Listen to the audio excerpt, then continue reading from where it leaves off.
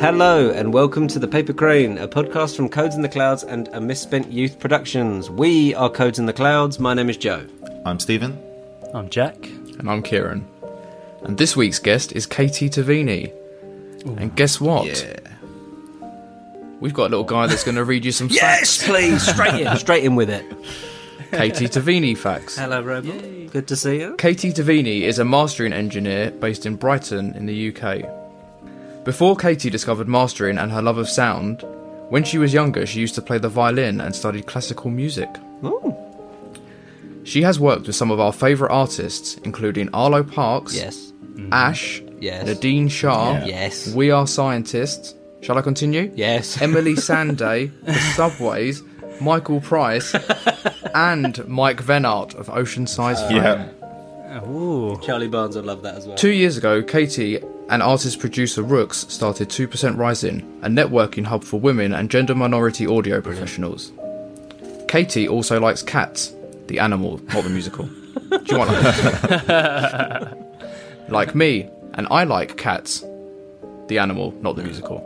Thank you, Robot. I also have my own Katie Tavini. Are you sure that the robot's going to allow this? Oh, sorry. Can I do Robot? at his face. Am I allowed a fact? Wasn't.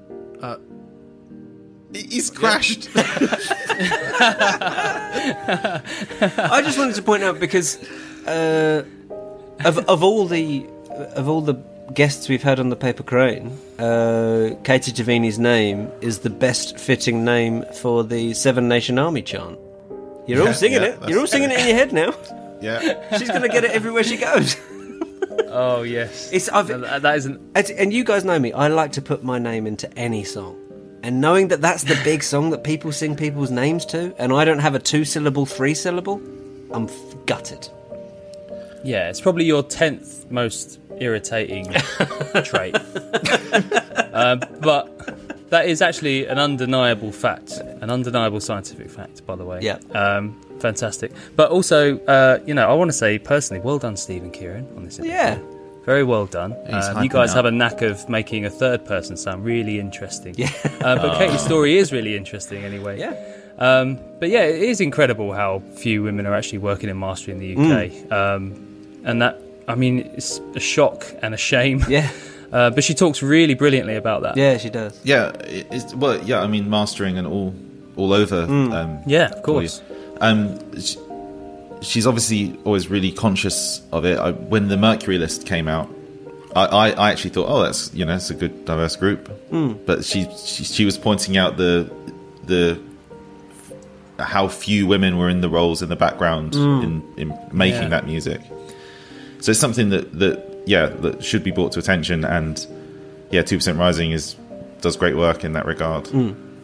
For sure. And we'll put a link to that in the description. Yeah, absolutely. And also she brings up at one point the importance of looking after your hearing. I only very recently went to have moulded earplugs made, and it was mostly subsidised by the Musicians Union. I think having your ear moulds taken and then having earplugs sent to you, I think costs about 300 quid or something like that, but because it's subsidised by the Musicians Union, I got it for like £50. It was great. And I'll also put a link to that. So if you're a musician and you're not wearing earplugs like a certain someone in this band you'll hear later, they might be able to help you out. Once again, links in the description. So join us at the end of the show for some more teenage band stories, my favourite part of the whole pod, I must say. And please keep sending yours into info@codesintheclouds.net, or you can always use @CodesClouds if you like Instagram and you like Twitter. Absolutely. It's Jack's favourite part because he doesn't turn up on many of the interviews. And also, Kieran reminded me of something that really annoys me about him. So you may well see the return of another feature for next week too. But stick around at the end. You know what? Katie was the first and only so far guest to ask us specifics about sample rates and stuff for her recording. Oh, really? Which I think that's what we're talking about at the start. Oh, right. Okay. Of this interview. Right. But it's testament to the fact that she's a proper audio professional and she really knows what she's talking about. Yeah. But thanks so much again to Katie for talking to us. We'll catch you at the end. Is you asking for which sample rate we want, like a little initiation test for us, so you know whether we know what we're talking about or not. Whether we're really in a band or not. And the answer was a resounding no, we don't. Oh, I also don't know what I'm talking about, so we're all good. Well, speaking of not knowing what we're talking about, what are we talking about? Let's talk about mastering just to begin with. Okay? Imagine you're in a taxi and someone asks you what you do, and you have to give them a bit of detail. How would you describe mastering and what you do? Well, you know what? Normally, when I'm in a taxi and the taxi driver asks what I do, I tell him I'm a dentist. Because there's no follow-up questions. Brilliant. Mastering is like 3 things, but I feel like everyone who does mastering would probably answer this differently. But I think it's a quality check to make sure that the audio is in a good quality. And sometimes, it's really easy to leave things in there which shouldn't be in there, like talking on the end of a vocal mic or something. Or, little clicks and pops which I can remove. And just make sure that the mix is functioning as it should, so offering any feedback on that. Then the second part is the part which is like really hyped online, which is the audio processing part, and that's just making tiny corrections, or not even corrections, just tiny little tweaks with EQs and compressors, just to get like the extra bit of goodness out of the audio file. Yeah. And then the biggest part of mastering is being really organised and making different formats for distribution. So vinyl sides, a DDP file, which is for when people get their CDs made up, MP3s, different sample rate files, because all distributors sort of, have different specs of what they want to distribute. What actually is the difference between those different formats? Like, I think like that email that you said you received of, we need it in this version. That's like, I can imagine being in that position where, you've just found out yourself that, actually we need it in all these different versions that we didn't realise, or better get onto the mastering engineer. But like, what's actually the sonic difference? Not a lot. Not a lot at all.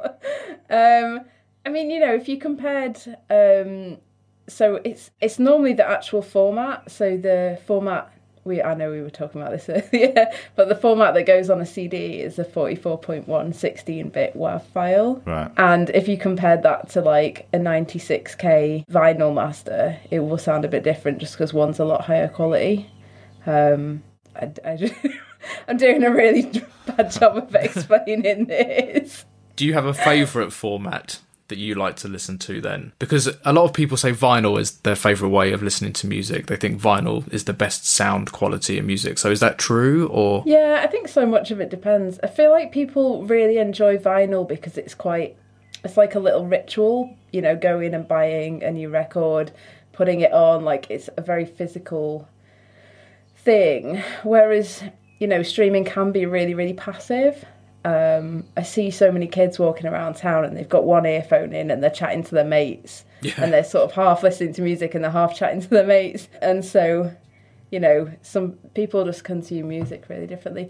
I tend to buy records as an item of merch and then either use the download code or stream it on Tidal, just because it's kind of convenient. I mean, the most time I listen to music is when I'm sort of walking on the go, really, because I'm sat down listening to music all day. Yeah. Can you enjoy music just in the same way when you're not working? Yeah, absolutely. I think it makes you more excited to listen to a record of like a band you really like when you've had nothing to do with it as well.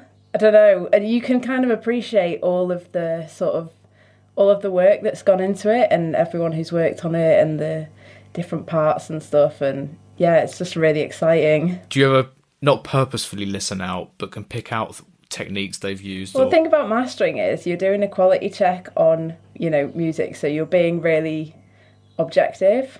So I feel like I'm extra objective when I listen to stuff that I've never heard before, and I just enjoy it and get into it. you know, I used to produce and I used to be able to hear like, oh, they've used this synth here, they've used this kick drum sample here, that kind of stuff. But it's not really the same with mastering. Why did you end up in mastering then? Because obviously you're an accomplished musician, violin player. I assume at uni it wasn't like mastering focused, it would have been producing, right? Actually, I did, like, my main bits at uni were performance. Oh, really? Oh, okay. Yeah, and there was a small recording studies module, and I just loved being in the studio so much, and I used to buy my friends studio credits with beer, so I could stay in there as long as possible. Yeah, there was no real, like, mastering tuition or whatever. I just kind of fell into it. I mean, one day someone asked me to master something, and I didn't really know what I was doing, and he really liked it, and the band really liked it, but I had worked in studios for a while, engineering and producing and mixing before that, so it wasn't like completely new, but it was definitely a new way of thinking. But yeah, we spent ages on this EP and it just kind of fell together and they didn't hate it, which is always nice. That's the main thing. It is. And then off the back of that, I got an album job which did really well on the punk scene, and then loads of punk bands just asked me to master stuff, and then I thought, I'm going to have to learn how to master now. So yeah, it's one of those say yes to everything situations. Right. But yeah, it's been a big learning curve for sure. But I mean, like, obviously your success in the field is like, shows that you've got some sort of specific talent for that stage of the process. You know what? I've just got a really short attention span and I really like finishing things off. Like, right, yeah, no. I really like the start of the journey. Like, I loved engineering sessions in the studio with the band because you're buzzing off everyone in the same room and it's really creative. I didn't love producing, though, because the sort of everything's on fire. You don't mean like from the skill side of it. You mean from the sort of perseverance and doing the same thing over and over again. The same thing over and over again. And also, I was rubbish at mixing. Like, really, I just couldn't get my head around it. Because there's so many options. And, I don't know, it just wasn't a good fit for me. And I always think, like, stick to what you're good at. So, I didn't know I was good at mastering, but I did know that I wasn't good at mixing. So okay. That was a bit of a no-brainer. But do you feel like comfortable to like liaise with whoever's producing the record or the artists themselves to say like, oh, this mix should change if you want this desired effect at my stage? Yeah, totally. It's a weird one because I listen to so many mixes now. Like, probably 10 different mixes a day. I've gotten really good at spotting things that, you know, could be better, or oh, that's what they're doing here, or just kind of, just really critical listening. But if someone opened a session file and said, here, mix this, I would panic. I would not be able to do it. You know when you can understand the language, but you can't speak it, but you can tell what they're saying? Yeah, no. I feel like it's the same thing. It's like in writing, you know, like if you're a melodist or a harmonist, I suppose. Like, yeah, totally. Some people are better crafting the original like framework, and some people are better with the finishing touches. Yeah, but like, do artists request your feedback with the actual mixing stage? Or it's interesting. So since the pandemic, quite a lot of artists have been mixing themselves.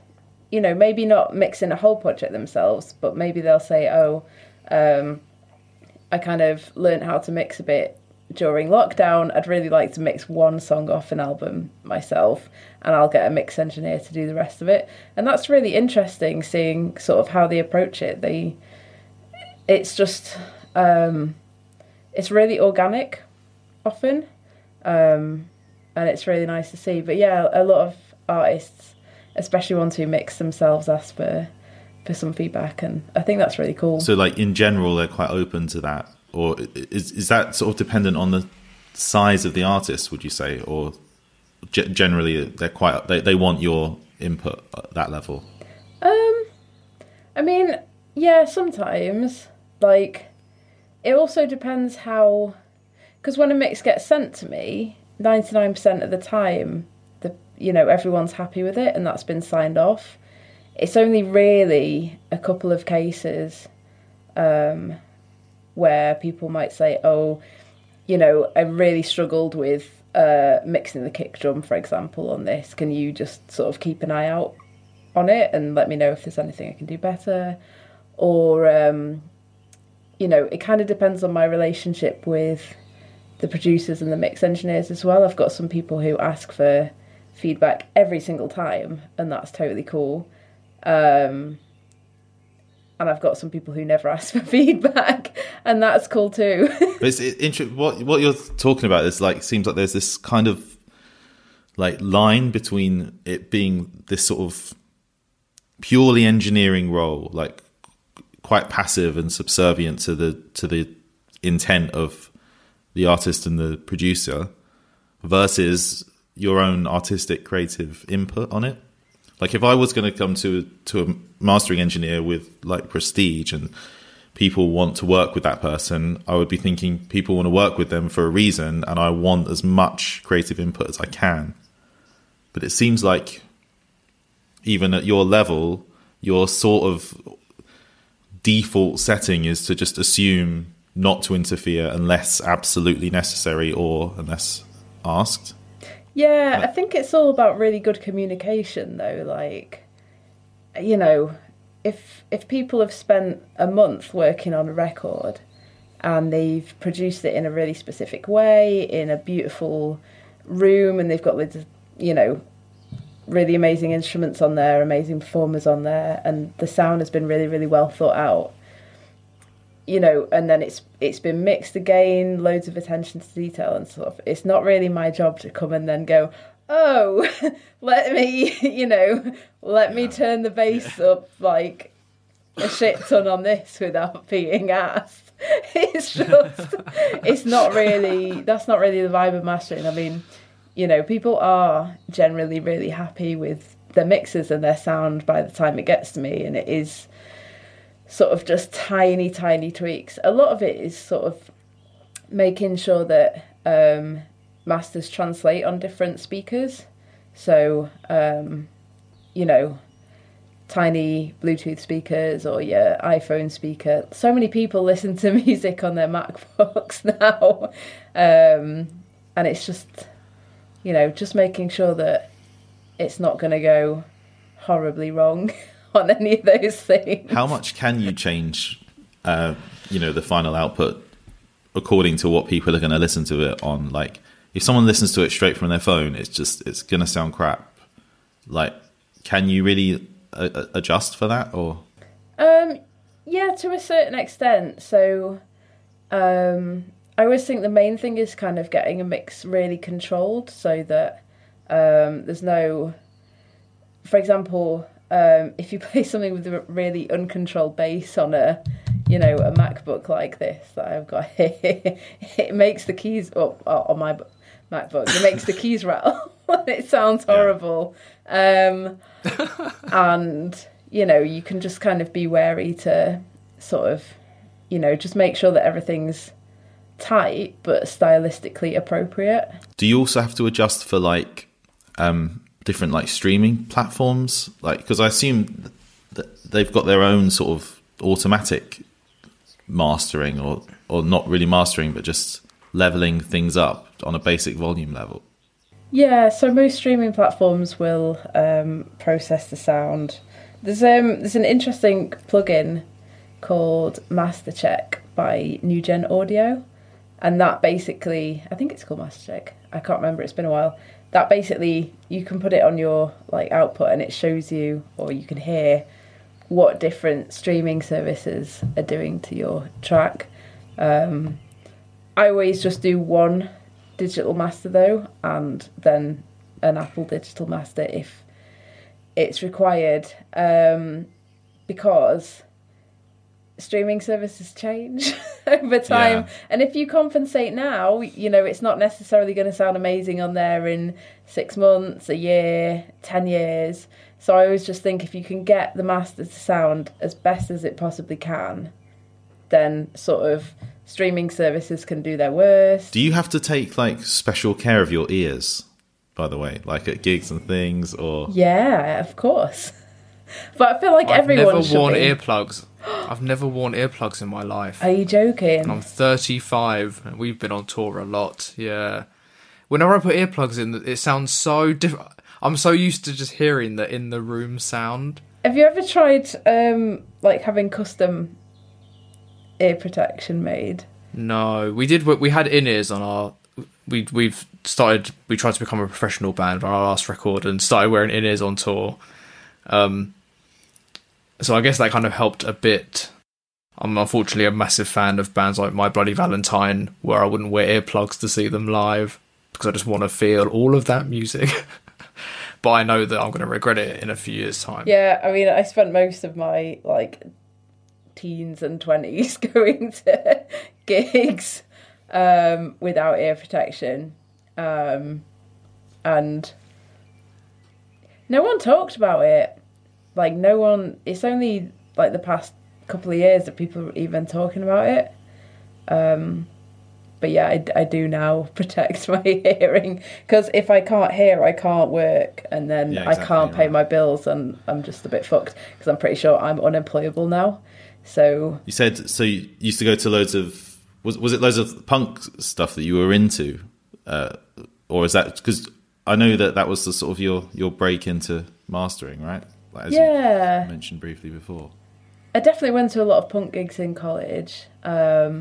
But I was kind of into everything. Like, my dad's really into music. Everything. Though, there's a lot to like. Well, you know what? As a mastering engineer, you have to learn to find something that you like about everything you work on.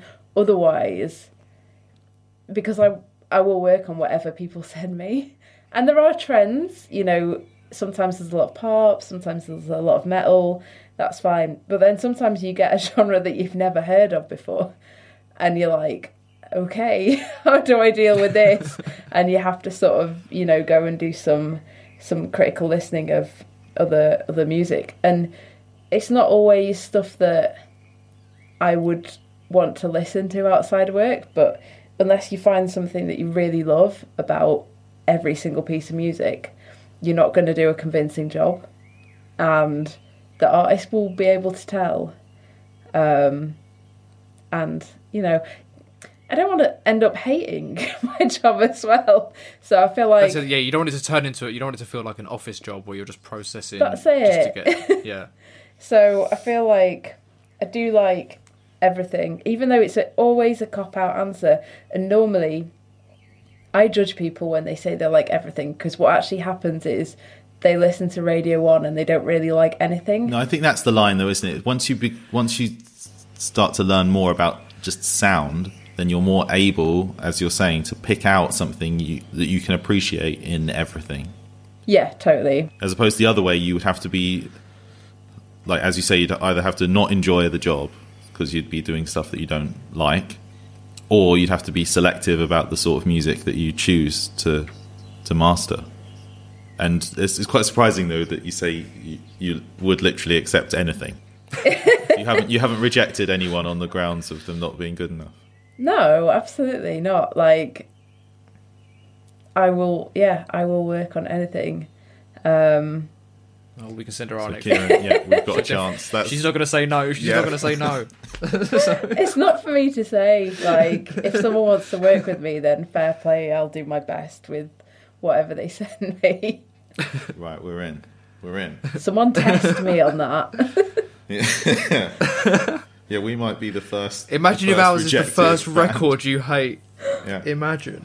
I thought I liked everything until I heard this. I mean, that's a tolerance that I've never had. I'm very well known for disliking a lot of music. What's your most disliked genre of music? This is one of the features of this podcast, by the way, Katie, is that he's so close-minded that we try and persuade him to like specific bands. I mean, there's a lot of music I dislike, but There's also a lot of music I do like, but a lot of people then don't believe me, so it is what it is. But we were talking about even like the Arctic Monkeys before you joined, and I think I was one of the only people that I knew that did not like the Arctic Monkeys when they first came out. Didn't understand it. I can't say I'm a huge fan, but like, I don't know, if I sat down and listened to them, I'd probably be like, oh yeah, cool. But the reason we were talking about them is because like the case in point with them was that they were so huge off the back of their demos before the album had come out. It was one of those bands that like this is like when we were at college when they came out, and everyone was on these rough demos and they sounded amazing. And then when the fully polished album came out, there was a real sense of disappointment amongst most people, myself included. And it's just interesting because of the whether you had an angle on that as a mastering engineer. I think the most important thing about a piece of recorded music is the performance, because that's what carries it. And if you don't have an amazing performance, and a convincing performance as well, convincing performance isn't necessarily always good, but if you don't have a convincing performance, people aren't going to believe you. So how do you adjust like what you do to suit that initial intention, whether it's based on like the genre or like you're saying like a certain intention of emotion or performance? Like, what do you actually do differently to adjust to that? Well, firstly, people talk about mastering and everyone says, oh, do you have a go-to mastering chain, which is the sort of chain of EQs and compressors and limiters and stuff. And I start everything on a blank slate. I don't have a go-to anything. Right. I listen to the music in the morning first thing and feel what it needs. And, if it needs something, I do it. If it doesn't need it, I leave it alone. And sometimes, some things can, they might need, if we're going to enhance sort of a punk track and like the rawness, we might enhance and boost some of the really uncomfortable frequencies in the top end, just to, bring out the harshness in the guitars, the cymbals. We're talking about like 1 or 2 dB changes here. We're not talking about like, on a stereo where you would really crank an EQ. That's what I used to do on my dad's stereo when I was little. Yeah. What does that do? But it's tiny, tiny subtle changes, but they actually can make a huge difference to the way a piece of music feels. And that's what I really like about mastering, because it's not rocket science. It's really fucking basic, but those tiny changes all add up, and everything has a knock-on effect as well, which is really interesting. And so by using sort of different combinations of EQ boosts and cuts and compressors and limiters, you can bring out the sound in a way that you wouldn't expect to be able to with like such small minor changes.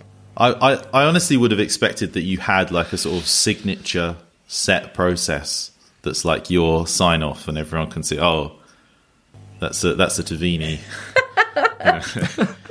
But it's interesting that you have a whole, like you start from blank. Yeah. From scratch each time. But, it keeps everything fun for me, because I wouldn't... Every single piece of music has been performed by different people on different instruments in different rooms with different engineers, with different tastes, with different microphones, and mixed by people in, different rooms, again, with their own tastes. And there's just really no one size fits all. And it breaks my heart a little bit when, people say, oh, this is my this is what I use on everything. Because I always think, well, how do you know it's right? But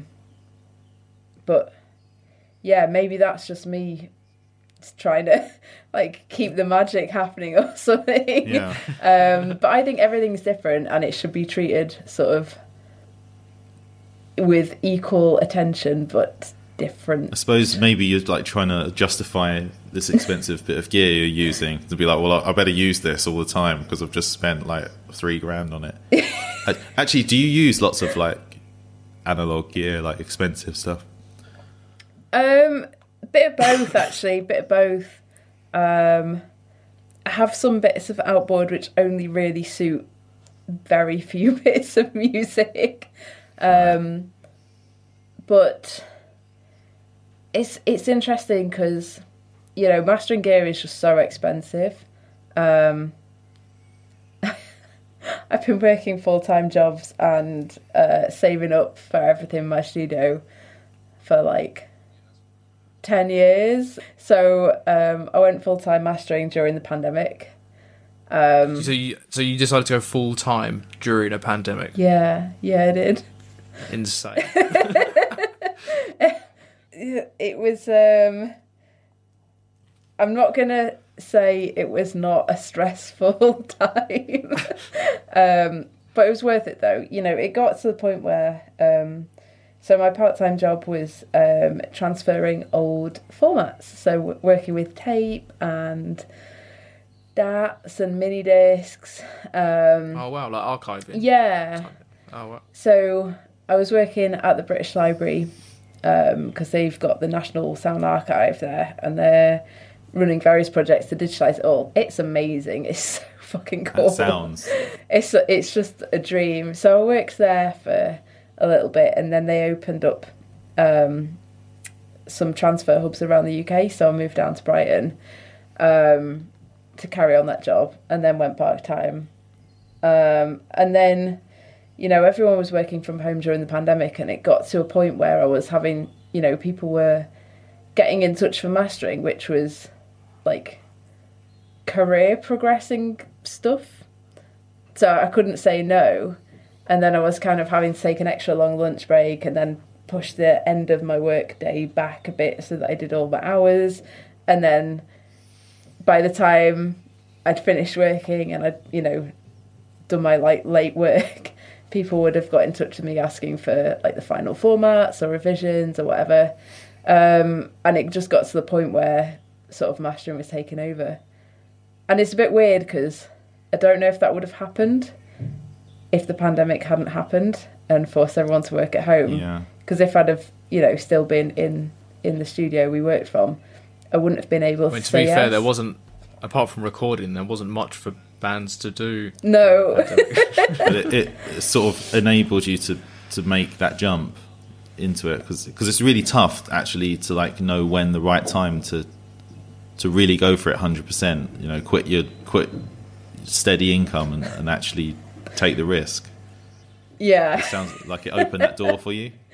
Yeah, it did. But at the same time, it was really sad because, you know, working on so many things over the pandemic and, you know, normally when an album's released, you have a launch party and everyone kind of gets together and watches the band perform, and it's just amazing seeing, you know, everyone in the room, and it's just the best feeling. And so for that not to happen was, it was a bit like, I don't know, not depressing, but not good.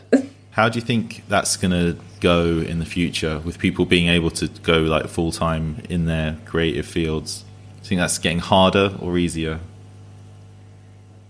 I've no idea actually. Like, what's your experience with like whatever gatekeepers there are to get to the level you're at? Well, I'm one of, I think, about 4 women who are mastering professionally in the UK at the moment.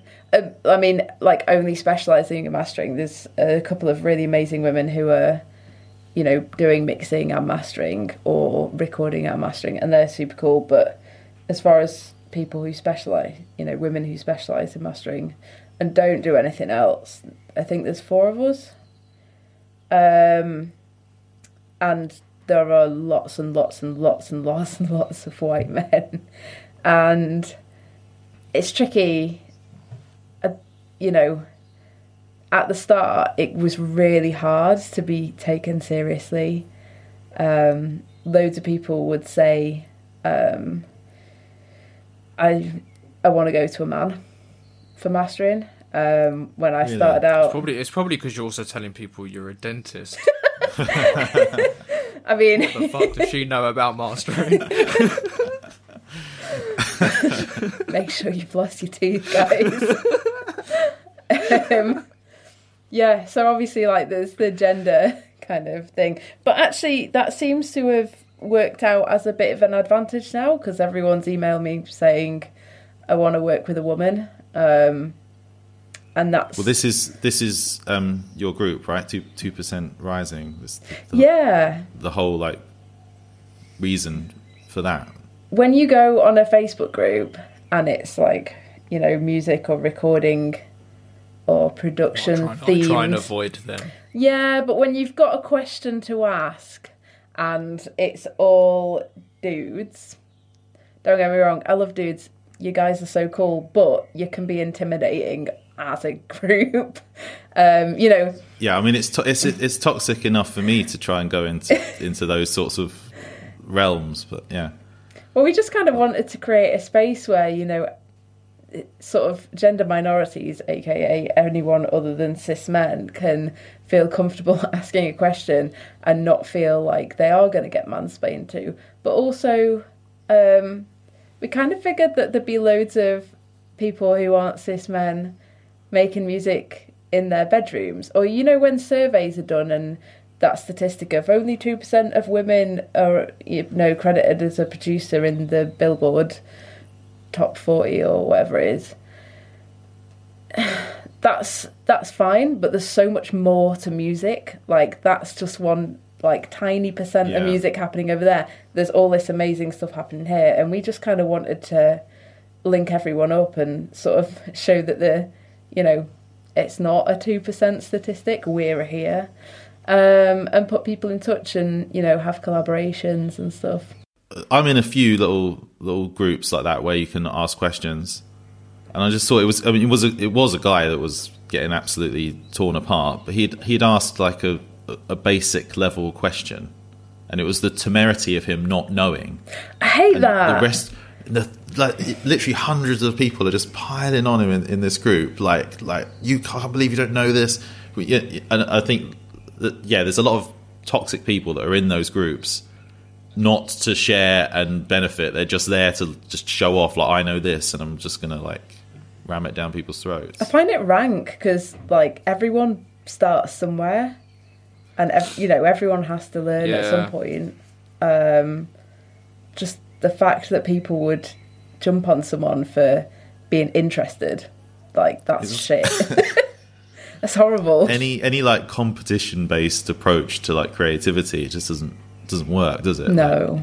But it's just a shame that you have to use those social media environments to reach people. I wouldn't have any of it if I didn't have stuff to promote. But then it's also good if you're in like a remote area, there's no one around you, that you haven't got any sort of network. It's good to just be able to learn stuff, just, you know, for free. Totally.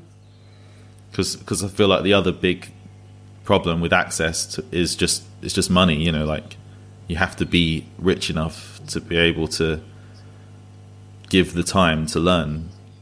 It is so hard doing music from a working class background.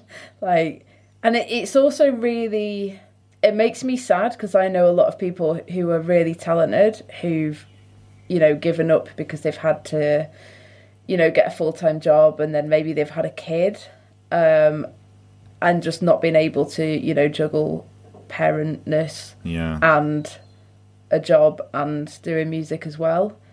And that makes me really sad. And then you go to like an event and everyone, you know, has the Queen's English type of accent. And there was something like indie musicians whose parents are have links on Wikipedia.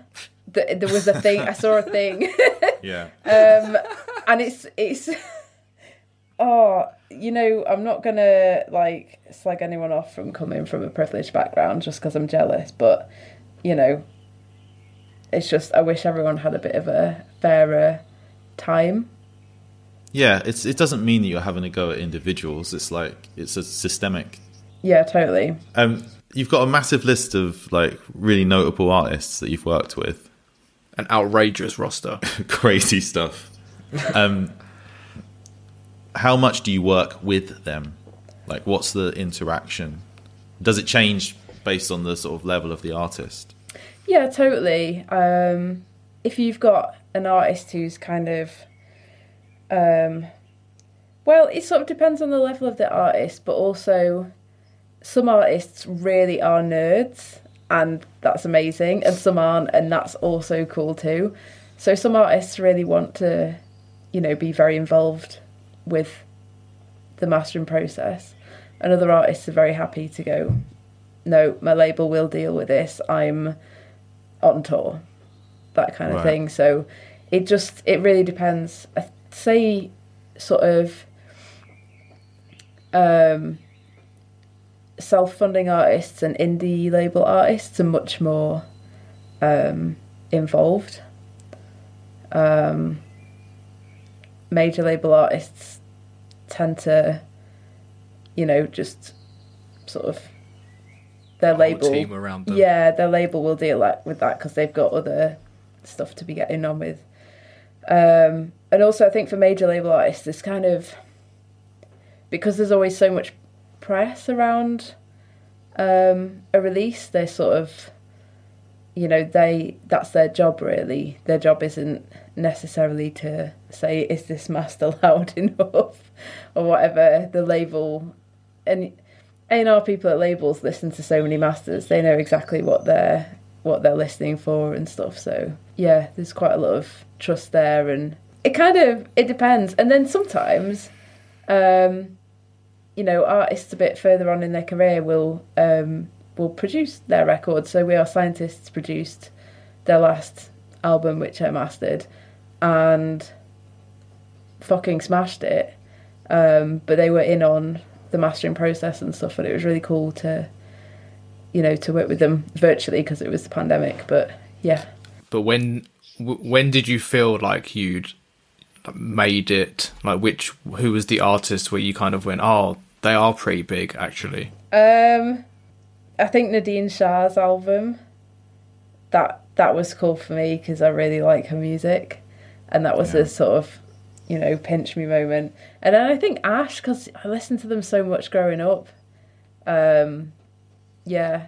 So did we. Yeah. And We Are Scientists as well. Again, I had, a poster of them on my bedroom wall when I was in high school. So do they know that?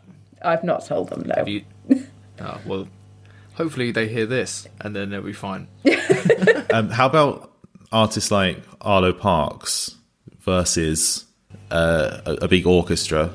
What's the relationship like there? Because it's just so different, right? To work with those two sort of forms of music. Totally. I mean, I love Arlo's label, and we've got a really close relationship. So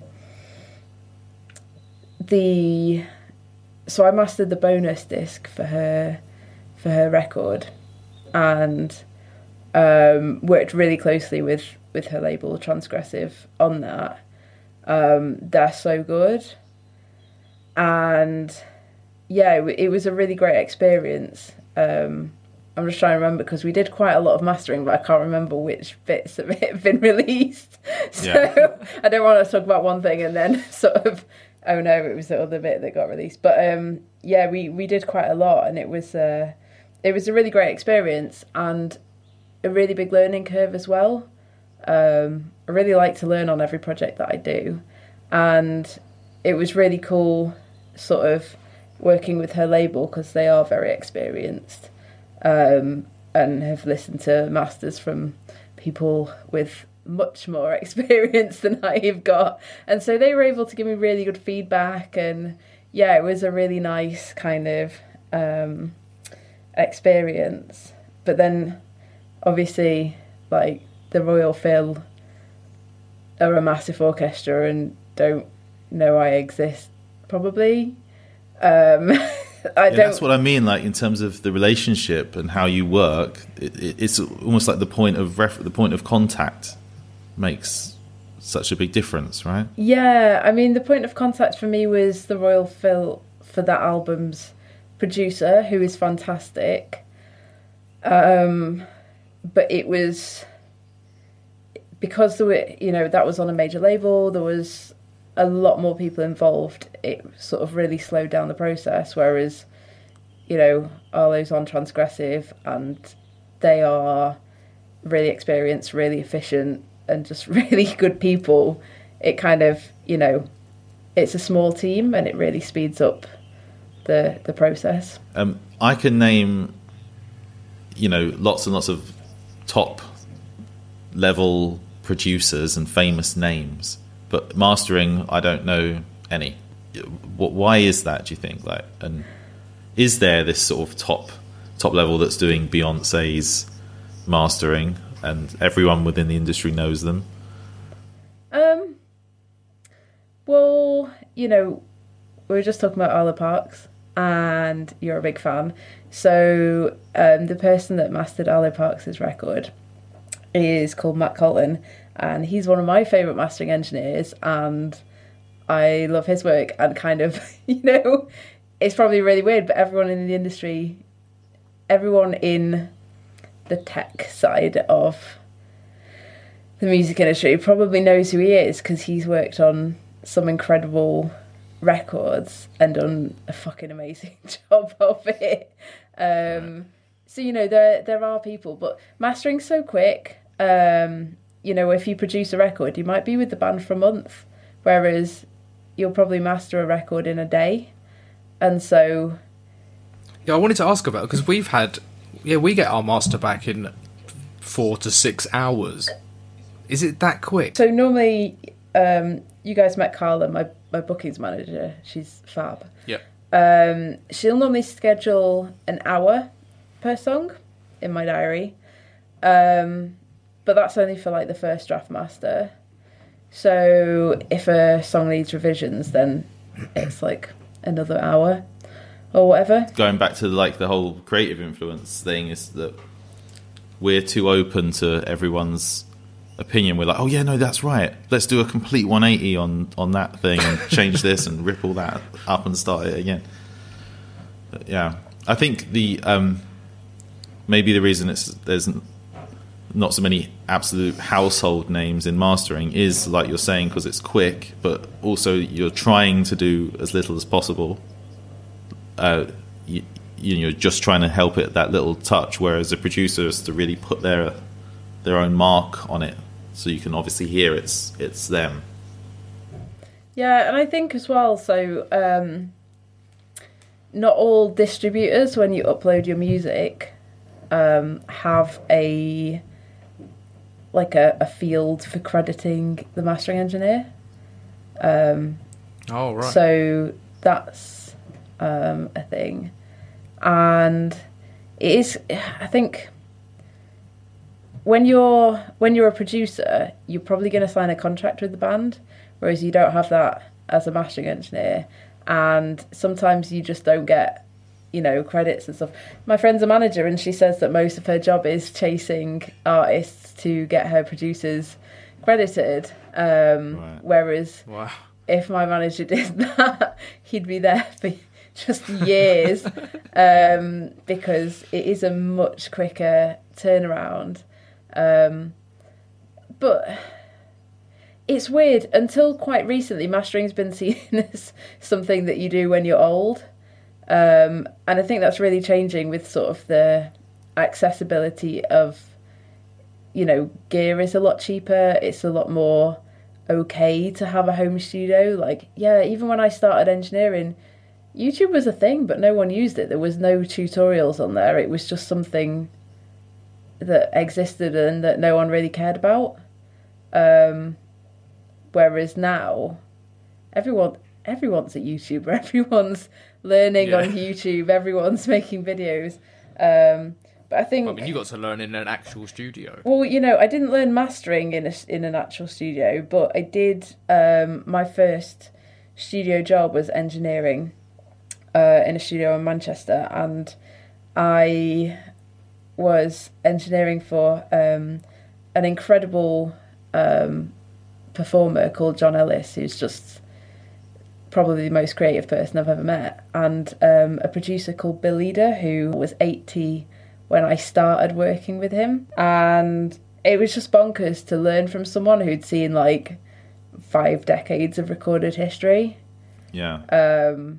I just thought I would be making tea for these guys for a couple of months. I was still doing my degree, and to go in and engineer for Bill and to learn from him was just amazing. So yeah, I did get to learn in a really nice way, and I'm like always, every day, so grateful for that, because I don't feel like that's a thing anymore. Like, people don't really, I don't know, studios have gone down the route of sort of production rooms, unless they're a massive studio. There seems to be like very few in between size spaces at the moment. And yeah, it was just pure luck. I think it's just like with all the great careers, it's like everyone needs a bit of luck to get in at a certain level, and then it's just like what you do with it, you know. So, and now you're in like a great position, like there's loads of excitement about what you're doing, right? And it's probably true of anyone that's made something themselves within music. It's just, you just need a little luck to open the door. Totally. Although I can't stress enough how hard and an unhealthier journey this has been. Like, you know, doing a full-time job and then mastering evenings and weekends is like,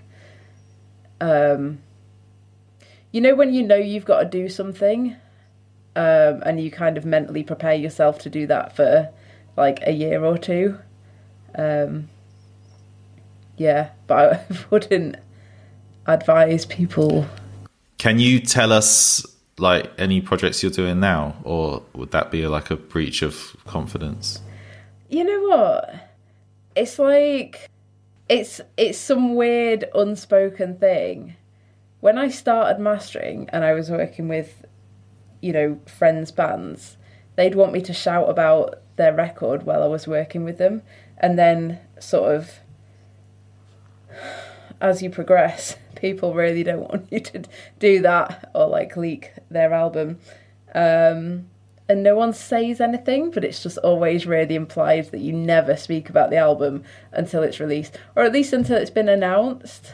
Yeah, I suppose they've just got like a set promo plan, haven't they? And it's, yeah. I will tell you, I am working on some records, which I think you will both like. I think I've got a sense of what you guys are into. I think you will both be really excited by, but I can't tell you. What? So that's cryptic. That's such nonsense.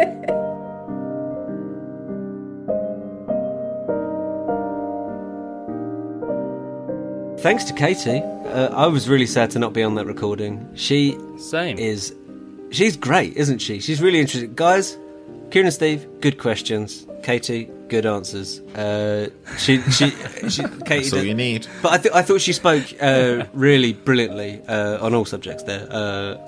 She does great work in and out of music. I also love that she said the most important thing in mixing and mastering is the performance, and I 100% agree. And it's also the same with podcasts, which is why this one takes ages to edit down. I don't understand. Subpar performances all round. Joe, before we listen to Katie, yeah, what was it that I said that annoyed you? Oh yeah, your fucking Kate Bush tweet. When you said you didn't like Kate, but you mentioned that the other day, and yeah. Anyway, so look, it's fine because, and also what reminded me of it was while I was editing this episode is that it's brought up how damn narrow-minded you are. I'm embarrassed by I don't care that she's from Bexley Heath. I just don't Jack, care. you really pushed that Tool playlist on me, so please. But I know that Kate Bush has obviously come up a lot recently, obviously because of the Stranger Things and everything else. But I mean, she's just a genuine genius. Yeah, no, she is. And to be fair to Kieran did tweet this out before the latest series of Stranger Things came out. So he was an idiot before it was cool to be an idiot and have a stupid opinion on Kate Bush. Oh, it's just her voice. I just don't understand her voice. My issue. But that's so interesting because I think one of the best gigs I've ever been to was with you and Steve when we saw Joanna Newsom, and there's such a clear Kate Bush influence on her. Oh, yeah. But nothing sounds as bad as Wuthering Heights. I don't understand. Out of my top 10 least vocal performances, that's definitely in my top 1. Is it really? That's your... Yeah, that annoys me the most. That can't be right. No joke. I don't understand in what criteria it's a bad vocal performance. I think that's incredible because it's jarring. That's it, but I think that's it, isn't it? Because my least favourite vocal performances aren't because the person is necessarily bad at singing. They've got control over their voice, but their voice just annoys me. Like what was it? It's the ACD singer of Rush. Rush, not a fan. AC/DC, Back in Black, that annoys me. Yeah, no, that's annoying. What else? Coheed and Cambria. I don't. Do you know what? I couldn't name a song. I couldn't name a song by them. Don't need to. Creed. They're rubbish, mate. Creed is one of my least favourite. Creed. Singers. But anyway, sounds anything in anything of that Creed. Any hero singing is what I hate. Yeah. But yeah, Creed. What you're saying though, Joe, I think, if I can speak for you, you're saying that Kieran is wrong. 100%. And so you will make him a mixed tape. That's exactly what I'm going to do. And resuscitate our first feature. Kieran, all right, okay. So Kieran, we know you don't like Wuthering Heights. I'm not going to include that. But I'm going to give you a 7-track Kate Bush playlist for you to listen to. And you don't need to include Running Up That Hill because everyone's heard that. You've all heard that's that. fine. No. I'm going to give you 7 classic Kate Bush beauties. I reckon there's loads of stuff that Kieran could vibe with. 100%. I reckon. How extensive is her catalogue? What are we talking? It's fairly extensive. And do you know what? Fairly. I think you're someone that would like her more recent stuff. But I think you'd naturally have a natural aversion to it. And she had that Christmas album a few years Yes. back. That was really, really good. And Like, Kieran, great album. me and you text each other Christmas. about how many days there is till Christmas very often. We love Christmas, Kieran. Yeah, don't let this Kate Bush feud ruin your Christmas bonding. In fact, let's move past this for now. Okay, let's fine. get back on safe ground. Yep. Let's have some teenage bands. Yes, please. Yes. Well, I've got one for you, Joe. Oh, That- table's turned. Joe always has to read them out, so he never gets to. I never get to play just in the enjoy them. games. Yeah, let's go. I've got a fresh one for my ears. I can't wait. Okay, so this is from Dave, and I'll tell you afterwards who it is. Oh, okay. He's a very successful and brilliant musician now. Okay, so I'm assuming it's Dave, the singer of Coldplay. I don't know. Dave G. I was trying to think of a famous Dave. I can't think of any famous Dave. Dave Grohl. Oh, of course. All right, yeah. Dave Gilmore. Dave Bono. Dave Bono. Dave Bono.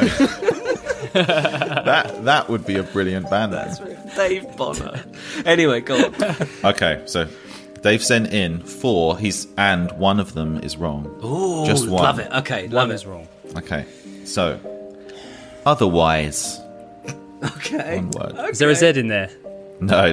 Ah, I think that's real. Preconceived idea. 50-50, all numbers, / in the middle of that. 50-50. Okay. And Brucey bonus. that's too obvious to not be real. That's got to be The real. only one I'm convinced is real is the first one. Can I hear them again, please, Stephen? Otherwise, That's real. Yeah, definitely. preconceived idea. Don't know. So Brent. 50-50, Yeah, it could be. It's either way. Brucey bonus. I just don't feel, even if you were trying to make a fake one, that would be the fake one you'd think of. Brucey Bonus. Yeah. No, I think I think Brucey bonus could be real. I think Otherwise is real. I think Otherwise is great, actually. That's stranger the than more fiction. I think about it, the more that's really making me laugh. Otherwise, it's just a nothing band name. This is hard. This is a hard one. Otherwise. I'm in my own little world here thinking about that. It's so fun. All right. Right. I think preconceived. Is it preconceived ideas? Or Preconceived idea. preconceived idea? I think that's the fake one. Foregone conclusion. It does sound so brilliant. So, were we talking about Salinger earlier? Right, okay, Call come back on. to last week, listeners. A group answer. Well, Joe, you went with Preconceived is the fake one. Preconceived idea. I'll go with that as well. This is a hard one, but I'll go with that too. Right, now, I said wrong. I do believe I said wrong. Because not fake. Because although Dave was in 3 of these bands, Right. they were all real bands. Oh, Christ. Right, okay. my. Kieran, which band was Dave not in? 50-50. Okay. Well, that's a toss of a coin, isn't it? That's a good joke. That's a good joke, guys. That is going straight in.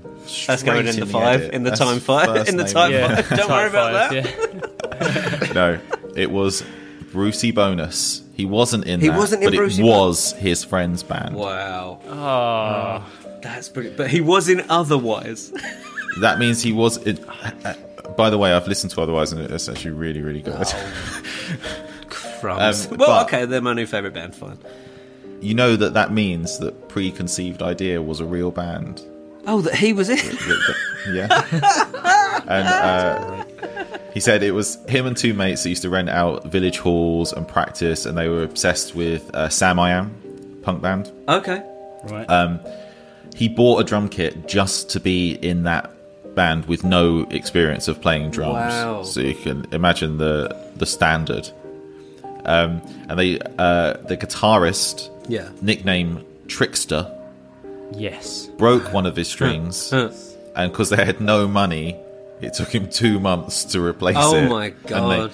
they just played and gigged like that, That's just with strings. That's so good.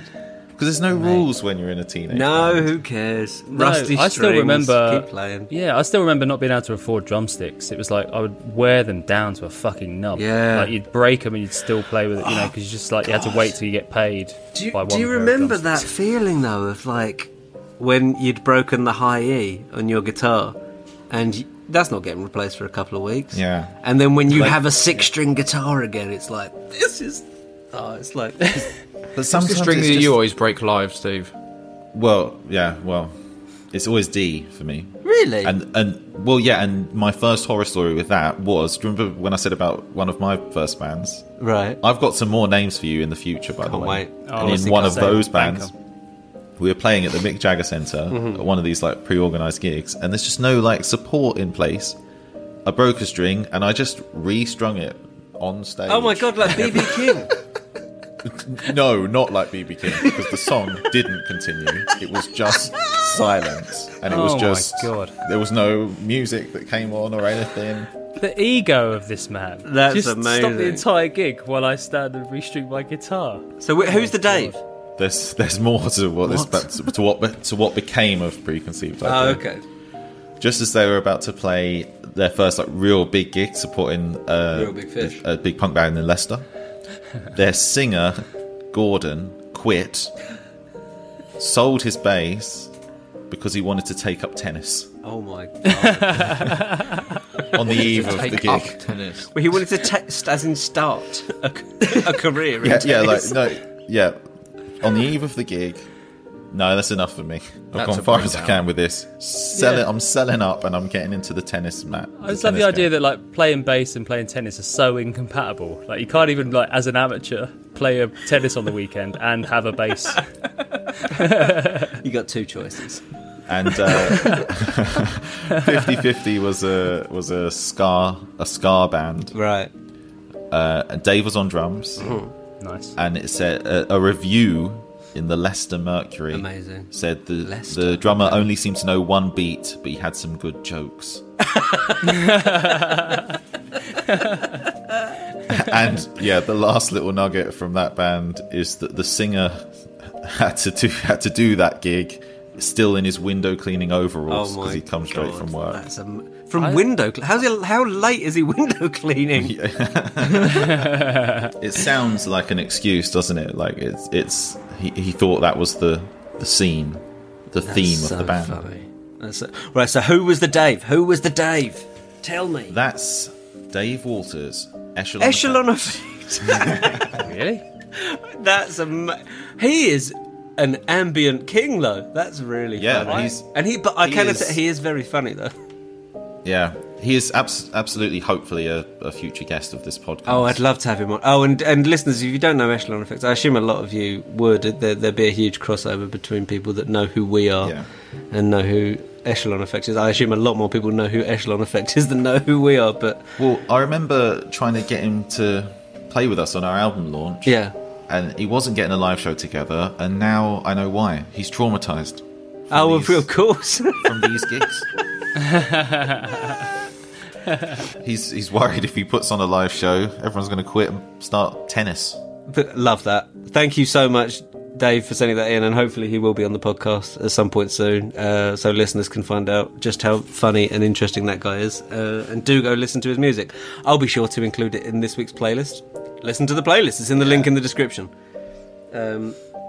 as is 2% and Rising, Musicians Union, etc. Thank you to Katie Tavini once again, and thanks to my friends Steve, Kieran and Jack. Cool. Oh. Mate, I think that's the most sincere thank you I think I've ever heard from you. Well, look, guys, because it's hard for you. It is hard, and I hope everyone out there has enjoyed the show. I really do, because like we go through good times, we go through bad times. I want you to know that I know it's coming. It's good times and bad times when we're doing this thing, and but you have to remember, if you want the crane, you've got to put up with the paper. Oh, we've done it again. Night, guys. You could have done a parody of the whole line there. There's a whole song. It's just lazy.